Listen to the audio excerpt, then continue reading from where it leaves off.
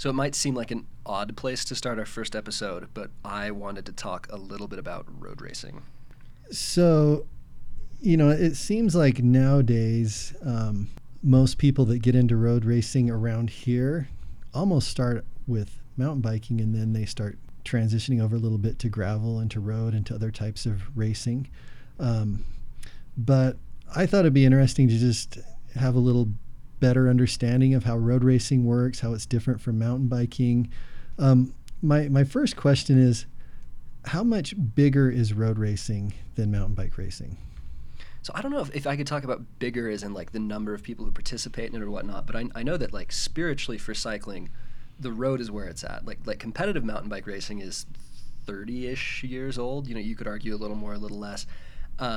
Professional road racing goes back to like the late 1890s. Like this is a very old, very established, and very revered sport. I'd also say that like mountain biking is pretty big in the U.S. Road cycling really isn't. I mean, again, it's older, it's been here for longer, but if you go to Europe or even other parts of the world like Colombia, you run into a lot more road cycling enthusiasm and knowledge than you do in the US. I mean, because even just like mountain bike racing, when you watch like a World Cup race on TV, it just seems to draw crowds there more so than it does in the U.S. And it seems like with the tour and with the different races in Europe, I mean, it actually draws huge crowds. Whereas it seems like at U.S. races, like the only people that show up to watch are those that are like obligated to because a loved one's in the race or something. Doesn't seem to draw quite the crowds. But well, and also like let's not dance around the fact that like road racing, being in a road race is very exciting. Watching road cycling is very boring. Like a road race is at least 3 hours, up to 6 or 7. And there are maybe 15 minutes of excitement. Like a professional mountain bike race, even there's times where it's like, oh, it's all, nothing's changed for 10 minutes, it's all about the same. But like there's enough going on that you could just sit down and watch a mountain bike race and be entertained. You have to be so tuned into strategy and like general, like background knowledge to really get much out of a road race. So I understand that. So in a real simple, what's a real simple explanation how road racing and mountain bike racing are different? So like a mountain bike race is a whole bunch of people lining up together, and the first one to complete the race wins, right? And the road race is the same, but in a mountain bike race, everyone's racing for themselves. It's only going to last an hour or two, right? And there's very little strategy. So in a road race, you have riders who usually belong to a team. On the professional end, which is mostly what we're going to talk about here in professional road cycling, you have 6 to 8 people on a team. And of those 6 or 8, only 1 or 2 will have any ambitions as far as like what they want to accomplish in the race, where everybody else is there just to like help. Okay, well, how does the team help a rider, or how do they help each other? So like when I say helping, and this is kind of goes back to like there's no strategy in mountain biking because of the physical factors that are involved, right? All of the climbs are really steep. There's descents you have to do on your own. Like you'd never see Lars Forster waiting for Nino Schurter at the bottom of a descent so that he can pace him back into the group, right? Like there's just no reason. You can't really do much to help your teammates. So that's why mountain biking, even though you're on a team, you're racing against your teammates, In a road race, when I say helping, it basically means for the most part riding in front of riders who are more important than you and who have a better chance of winning than you do. And the idea is that you're shielding them from the wind. You're trying to keep them, really fresh for the critical part of the race. Basically, you want your leader to expend the minimum amount of energy so that when the critical point in the race comes, they're ready to win it, right? Okay, so for those that don't ride on the road much, how much does that actually help? Huge. Like an unbelievable amount. It's absolutely enormous. And we're even starting to see like in cross-country mountain bike World Cups, look closely, a lot of them are starting to like wear aero helmets and skin suits and stuff. Like aerodynamics make way more of a difference than we realize. Over a certain mile per hour, basically, it starts to, or if there's wind, I guess it starts to make sense. Yeah, and it's obviously as a curve. It's not like it's a binary where under 12 miles an hour aerodynamics don't matter and then over 12 miles an hour they do. But like I always say that's kind of like the number I've heard chucked around where like if you are traveling 12 miles an hour, aerodynamics matter. Like if you are riding behind someone, you are expending measurably smaller amounts of energy. And on the road, where they're traveling 25, 30 miles an hour, if you're behind 4 or 5 guys, you're doing almost no work. Like you can coast, right? And here's one place where I think road racing and mountain bike racing are quite different. I would say in most cases, if you catch somebody in a mountain bike race, you should pass them because you're going faster than they are. Yes, I correct. I think that staying back to get an aerodynamic drafting advantage in a mountain bike race usually probably is a bad tactic. Yeah, that's stupid. Unless you know that the person that's pulling you is actually faster than you and they're helping you out. Or if you're like at Soldier Hollow on the road, maybe Mm. some of the pros are going fast enough that you could argue that like occasionally, but like if we're honest, for most of the NICA riders who are listening right now, if you catch them, pass them, you're so faster. like and we'll talk about this in a sec. There's a psychological benefit to following people and letting them pace you a little bit, but like physically, the physical forces at play there aren't conducive to you having a strategy where you follow somebody to try to save energy. But on the road, that's huge. Unless they're in first place and you're in. But that's a whole different topic. And it's also like helping can also mean in a road race, like I fall back to the team car to go and grab a water bottle or a jacket for the team leader, so that they don't have to be like moving around the peloton. You have or the group of riders. You can have like a rider who like, hey, I need to be up at the front because we're going to go through some corners and then we're hitting the sprint, right?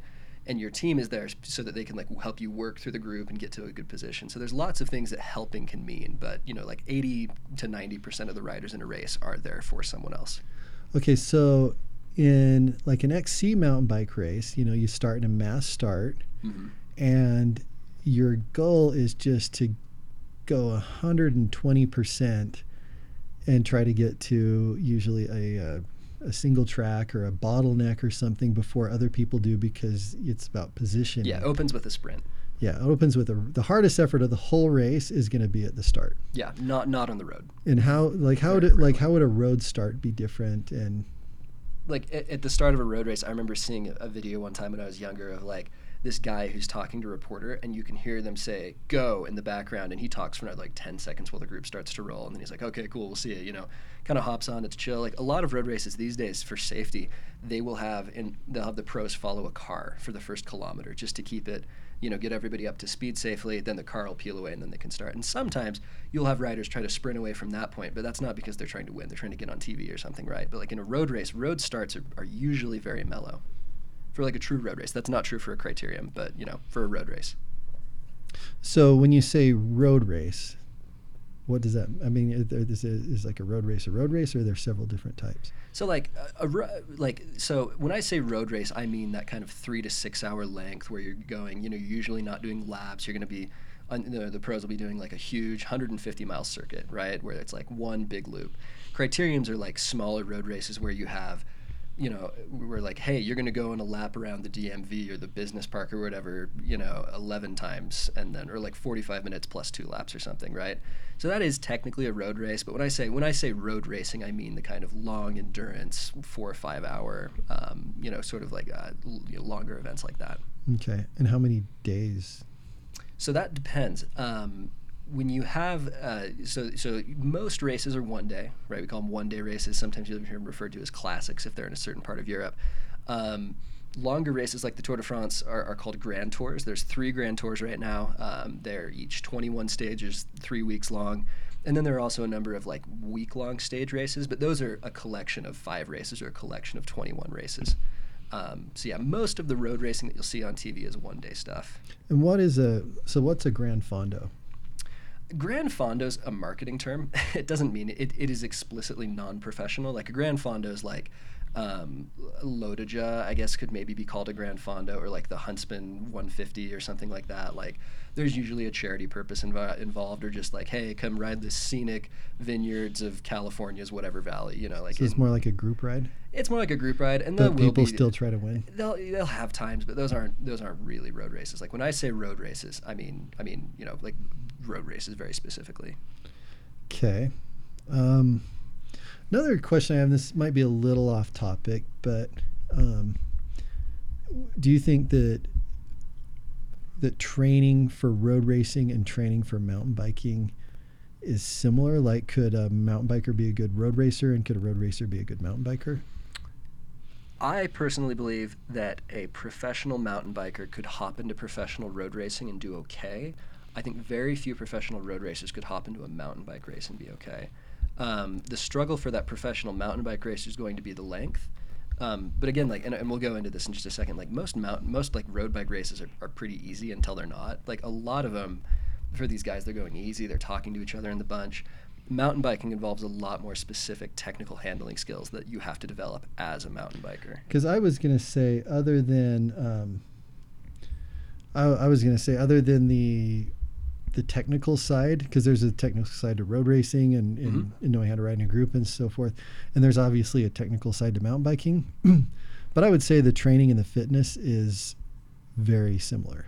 It's similar, like a mountain bike racer is going to have a really good kind of explosive, get up that minute-long climb, but like there are minute-long climbs in road races too. I would say a mountain bike racer is not going to be able to do well in a Grand Tour. If you took Nino Schurter right now, stuck him in the Tour, he's going to struggle. Take Nino Schurter and stick him into a one-day Belgian Classic, he's going to do great. Like it'll be hard because it's longer than he's used to. But like these road racers would get eaten alive in the pace, the kind of frantic pace of an hour and a half long mountain bike race, and then getting over a rock garden or a big jump like that. Yeah, I mean, as far as the specific fitness, it's different, but the general fitness involved, I think, I don't think it would be too hard to make a good mountain biker a good road racer and make a good road racer a good mountain biker. No, there's just a little bit of fine tuning that would need to be involved. Yeah, and again, it is fine tuning. So, So like when you actually start a road race, and this is kind of interesting, like road races usually kind of go something like this. Like they'll say start, right? And at some point a breakaway is going to go, right? When I say a breakaway, I mean like a small group of riders, anywhere from 1 or 2 to 20 or 30, that are going to leave the main bunch. We call the main bunch the peloton. And, they'll break away. You can see it happen right when they say go, when they're driving by in the car and they say, all right, the race has started, they'll break off right there. Or they can break away a minute before the finish, right? But at some point in almost every road race, you're going to have a break going off of the peloton, right? And then, you have to consider, like, all things being equal, this smaller group is going to have to work harder than the peloton, because the peloton, there's a greater aerodynamic advantage. They'll just kind of cruise. In a lot of races, they'll kind of let that breakaway get 1, 2, 3, 5, 10, 15 minutes before they decide, okay, we're going to chase them back now. And usually if you're going into the breakaway, like these days, a lot of them do it just to get on TV, or like their sponsors like, hey, we're not going to win, but like if our sponsor's logo can be on TV a whole bunch of times and they keep cutting the break, that's good. But in pretty much any road race that you see, like you're gonna see that breakaway going. And like for some people, if you're not a pure sprinter and you're on a flat race, if you stay with the peloton the whole time and you come to the finish, you're going to lose, right? Like there are sprinters who are going to beat you. So in a lot of cases, for a lot of riders, if they want to win that race, the breakaway is the only realistic chance they have of doing that. So are all road races pretty similar? So no, and this is the interesting thing, is that in road racing, it's almost like 5 different disciplines going on at once. And to understand road racing, you kind of have to understand physics. So like there are different kinds of bodies, right? Which means there's different kind of racers. So you've got some guys who are, 5'11" and 130 pounds and 2% body fat, and they weigh nothing. And these guys on the really long, steep climbs are going to excel, right? They have less weight, to carry up the hill, and the longer and steeper the climb, they're better they're going to do. And then other riders, you could have 5'10", but they weigh 180 pounds, and they're super muscular and really, really powerful. And in a sprint, they're going to eat the skinny guy alive. But like on a long alpine climb, they're going to lose, 30, 45 minutes. So depending on the kind of parkour of the race, depending on how much climbing there is, how long it is, what the climbs are like, different riders are going to excel. So like for a lot of riders, like Chris Froome is probably the most notable Grand Tour rider of the past few years. He won the Tour 4 times. This is his last couple years he's in right now. Kind of a shadow of his former self, but like you look at him and he is the skinniest looking guy you've ever seen, right? Like he couldn't fight his way out of a wet paper bag. Chris Froome is arguably the most famous cyclist in the world, or was for a little while when he won the Tour 4 times. He has never competed in a lot of cycling's biggest races, like Paris-Roubaix or like the Tour of Flanders or things like that, because he can't win them.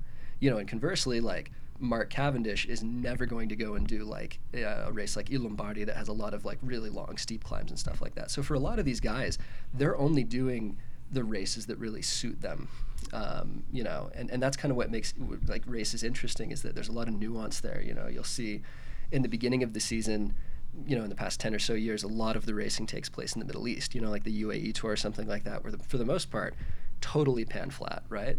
And in those races, more and more you're getting GC riders coming to them while they're adding climbing stages. But for the most part, their sprinting stages, they're totally pan flat.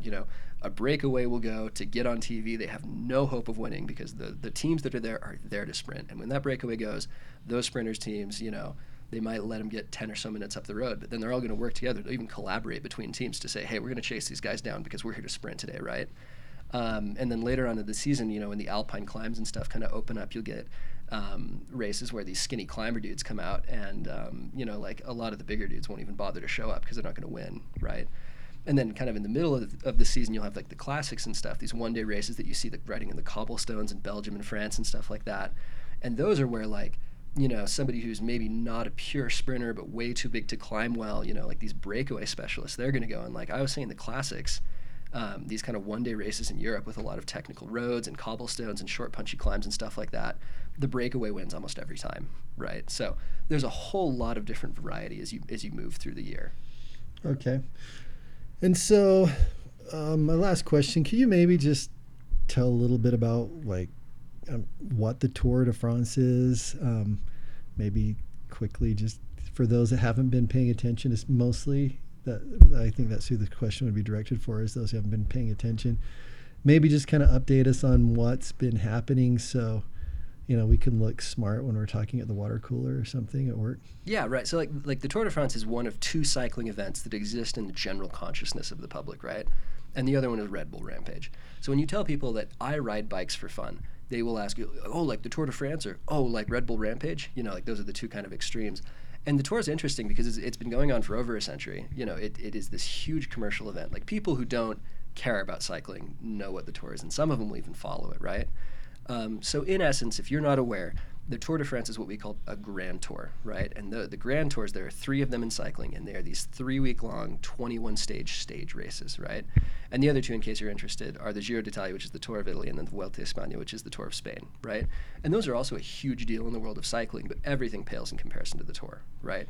And it's just because the Tour is such a big commercial thing that so many people tune into it. The sponsors are willing to dump money into it and stuff. And then at the Tour, as a result, you get the best riders on their best form, right? So the best way to judge, I think, how great a rider is to look at their performances in the Tour, for the most part. Like there's some specialists, like I think that if you're really into cycling, you could argue how well they do the classics or something like that. But the Tour is the be-all, end-all cycling event. It's more important than the Olympics, right? Any cyclist would prefer to win the Tour, maybe even a stage of the Tour, than they would the Olympics, right? And like I said, it's 21 stages long. You'll get 2 rest days throughout there. Usually at the end of each week, there'll be a rest day. And it's going to mix climbing stages, a lot of like flat kind of breakaway stages where lots of punchy climbs and stuff, and then tons of sprints and stuff like that too. And essentially you kind of get 3 categories of riders that go there. You have GC riders, people that are going there with the intent of winning the Tour de France, right? Winning that yellow jersey that everybody knows, the Maillot Jaune. Guys, basically their goal is to finish those 3 weeks with the lowest possible time. And then you have stage hunters, people who don't really have a realistic ambition of winning the Tour overall and are just there to win a stage or 2. And then the third category is the people who are there to help people in categories 1 or 2, right?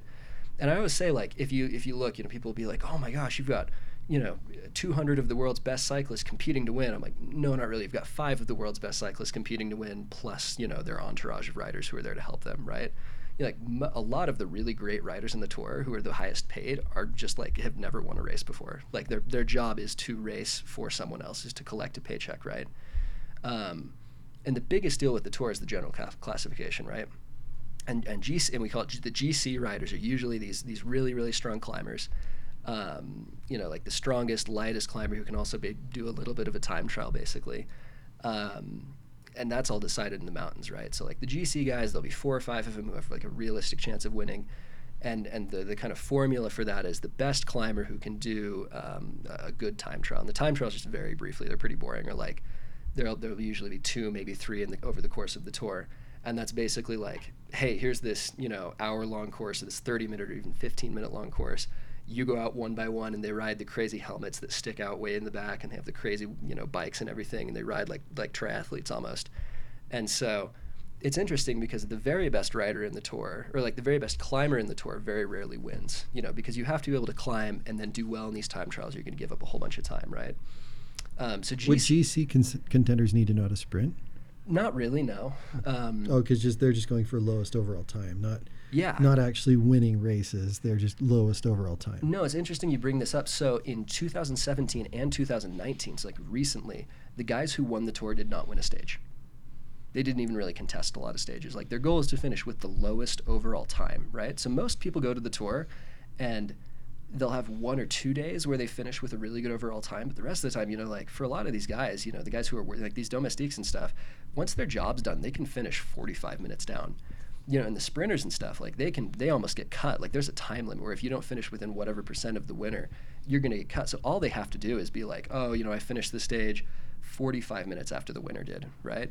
And if you're GC, you need to be up there, right? Like, if somebody goes and wins 5 stages in the mountains, they're winning the tour, right? But if you win 1 stage in the mountain and then, like your job's done, those are that second category I talked about. People are just there to win that 1 stage and then they're good to go, right? And that's like, you can be commercially successful as a stage winner too. But the GC riders, like they're there to finish with the lowest overall time, which kind of lends itself to like this really interesting, sort of dynamic where these guys are, always finishing near the front, but rarely at the front. Because to finish at the front, you have to expend a lot of extra energy. Like sprinting and stuff is not efficient. Like if you want to get across the line first, you're probably going to have to expend more energy, chase down people who aren't a threat to you in the GC. Like a lot of the guys you see winning stages at the tour are like 15, 20 minutes down. So only stage hunters are really going to sprint, right? Yeah, essentially. And like stage hunters aren't just climbers. So stage hunters could also be guys who are there to win sprints, right? And those are like a whole bunch of the people who are at the tour are part of what we call a lead out train for a sprinter, right? Where on these pan flat stages, what'll happen is the breakaway goes away, they get on TV, they wave to their wife or whatever, and then the peloton catches them. You come into the last 4 or 5 kilometers, and then it's just a contest, right, between these sprinters teams. There will usually be 3 or 4. And you'll have your team sprinter, the guy who has the highest power, who's really good at working his way through a group and stuff. But there's a whole lot that happens before that where they'll have this sprinter and he'll ride behind 4 or 5 different guys, right? And those 4 or 5 different guys will just empty the tank on the front and then peel off. And the next guy will empty the tank on the front and then peel off. Then you get to the last 300-400 meters, and then the lead-out guys start sprinting, right? So you're looking at the group and everybody's sprinting. But if you look really closely, you can tell there's different lines. Like here's a bunch of blue jerseys together, here's a bunch of yellow jerseys, here's a bunch of, like a red jerseys all together. And those will be these lead-out trains, right? And as you get closer and closer, guys fall off. And it almost looks like guys are giving up, and you're confused, right? Like, oh, he was winning, and now he just gave up, like 300 meters from the line. What's going on there, right? But in reality, the guys who are really there to win the stage, you're not even going to see until 100 meters to go, right? And in those last 100 meters, literally the last 5 or 10 seconds, you're going to see the best sprinters in the world. They come out from behind their lead-out train. They're done saving energy. They're there to drop that 1,700 watt bomb sprint and go and win the stage, right? And then for them, like they're incentivized to get through the rest of the tour because the most prestigious sprint is that last stage that everybody sees in Paris in the Champs-Élysées, right? But if you look, you'll see like we had Alpe d'Huez a couple days ago, the most famous climb of the tour, and all these GC guys go and rip each other to pieces on the climb and get up it super, super fast. If you keep watching the race coverage for the next 50 minutes, you have riders coming through, right? And these sprinters, like where their goal is just to get over the climb and get over and finish. So there's a whole bunch of different races going on all at the same time. Okay. Well, I can tell you could talk about this all day. Yeah, exactly. I'm a nerd, and like, and again, like for me, this is fun to watch, but you have to do a lot of like watching road racing to kind of understand the strategy and to get something. Like I always say, like mountain bike racing is checkers, road bike racing is chess. And I was actually just going to come because I love that quote, and I actually have stolen it from you, and I use it frequently. But it's okay. I haven't copyrighted it yet. Okay. But yeah, no, it's and like I said, like there's and we'll do a lot more episodes where we go more into detail than this. But like I would challenge people go and watch a stage of the tour, watch something like that, and see if you can watch stuff playing out. I thought about throwing around names and stuff in this, but I won't. There are other things that go on in the tour, like the green jersey and the polka dot jersey and whatever. Like between you and me, like real cycling fans do not care about those. Like I don't. I'm not even gonna bother doing it. It's basically I've won some of those in Strava too. So yeah, or exactly. in Zwift actually. Yeah, and go watch a YouTube explainer and like, oh, the green jersey is for the best sprinter. It's not for the best sprinter, right? Like breakaway riders get green jersey points all the time because they're away from the bunch. Like it's not. The real essence of the tour is finding who's going to win overall and then watching who's going to win on that day's stage. And there's a lot of other aspects. If people are interested, we can go into them more. But for this first one, I just kind of want you to understand what you're seeing when you watch a road race. Okay.